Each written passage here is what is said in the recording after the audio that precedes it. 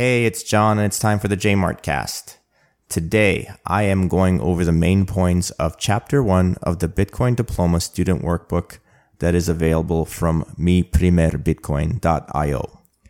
As I mentioned last week, this is a free Bitcoin education resource made available by a nonprofit organization headquartered in El Salvador with a mission to educate as many people as possible about Bitcoin and its significance to the world. By the way, El Salvador is the only country in the world to adopt Bitcoin as legal tender. So, Chapter 1 of the workbook is titled The Power of Money, and it starts by exploring a very foundational question. What is money? And why do we place such a high value on something like US dollars while completely dismissing something like monopoly money? At its core, money is a symbolic representation of value, serving as a medium of exchange for goods and services. But why do we give value to particular forms of money and not others? The key lies in collective agreement and trust, as our society decides which form of money they find acceptable. While monopoly money can resemble real currency, it obviously lacks the trust and widespread acceptance needed to be a functional medium of exchange. But where does money come from? And who has control over it? In the modern world, most money is created through a process of lending. When banks make loans, they essentially create new money, which enters circulation and becomes part of the money supply. This power to create money is largely in the hands of central banks and commercial banks, giving them significant control over the economy. Now, let's delve into the concept of scarcity, which is a fundamental driver of how we assign value to money and other resources. Scarcity comes in two forms: human-made and natural scarcity. Human-made scarcity arises from a central authority, like a government, which controls the supply of money, aiming to maintain stability and control inflation.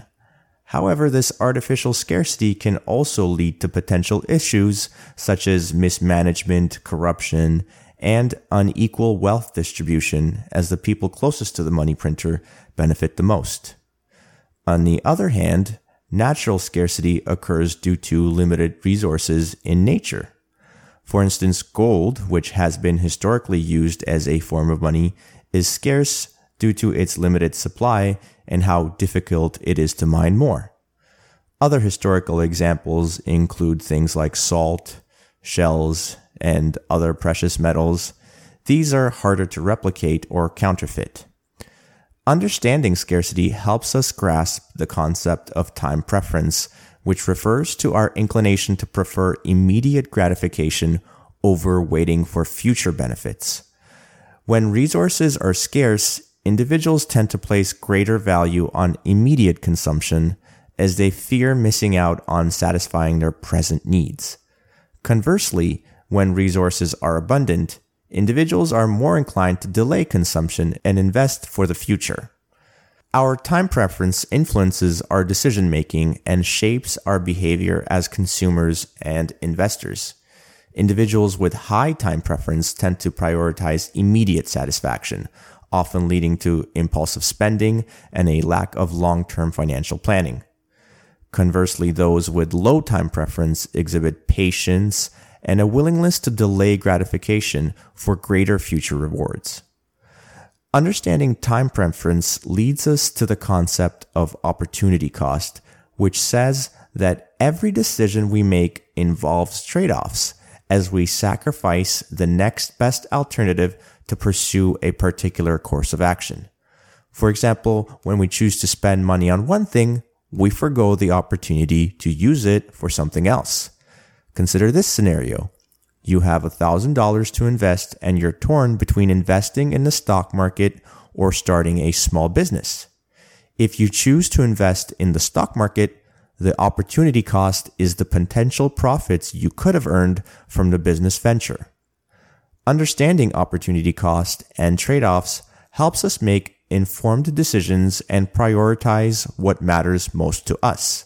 It involves considering the benefits and drawbacks of each option and finding the optimal balance between them.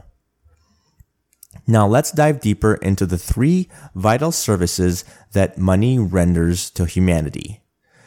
First, money acts as a store of value. Money serves as a repository of wealth, allowing individuals to preserve purchasing power over time. Without a reliable store of value, savings and long-term planning would be severely hindered, thus shifting people to high time preference. For example, when one saves a portion of their weekly paychecks to make a large purchase, such as buying a new car, they are using the store of value function of money. The second service that money renders to humanity is it acts as a medium of exchange. Money facilitates the exchange of goods and services, eliminating the need for direct barter. Thus, any transaction between two or more parties involving money uses the medium of exchange function. This enhances economic efficiency and enables specialization, leading to a more prosperous society as resources are utilized efficiently, producing the maximum possible output with the least input.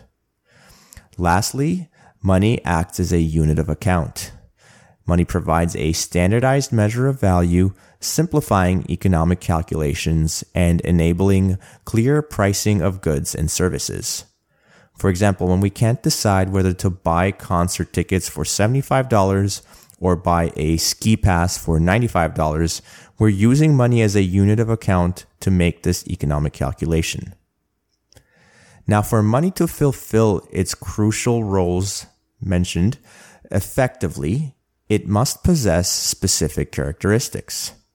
First and foremost is scarcity.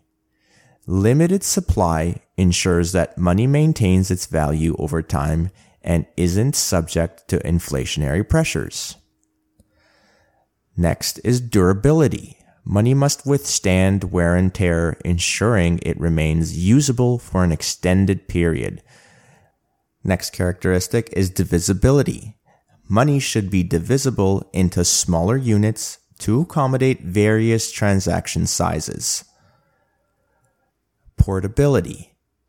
The ease of carrying and using money facilitates its use in various transactions and everyday life. Portability can refer to moving money through space and time. Gold was great for portability through time, but due to its physical nature, it was extremely difficult to move large amounts through space. This led to creating paper exchange notes, which turned into the fiat money we use today. Another characteristic money needs is verifiability. Authenticity must be quickly verifiable to prevent counterfeiting and to maintain trust in the monetary system. The next characteristic is called fungibility. Fungibility means that each unit of money must be interchangeable and have equal value, ensuring seamless transactions. And then the last characteristic required for something to be money is acceptability. For money to function effectively, it must be widely accepted as a means of payment by individuals and institutions. Now, in today's world, fiat money, such as the US dollar, has become the dominant form of money.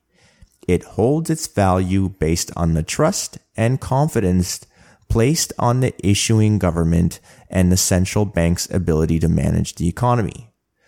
Fiat money offers several advantages, such as moving value across space quickly to meet economic needs and facilitate transactions in a digital age.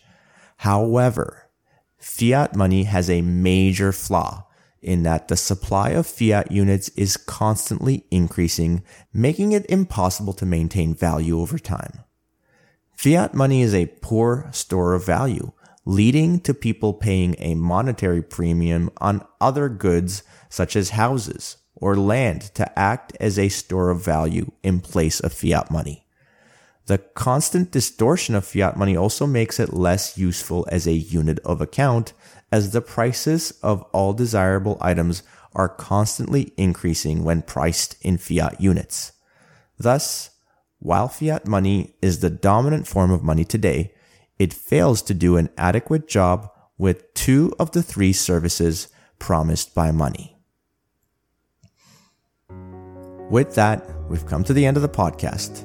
Thank you so much for joining me again this week. I appreciate you all. Please leave a comment or send me a message at jmartfit@substack.com. You can also reach me through social media. I'm on Nostr. All the links are in the description. Love you all and have a good week. Stay active, be grateful. JMART out.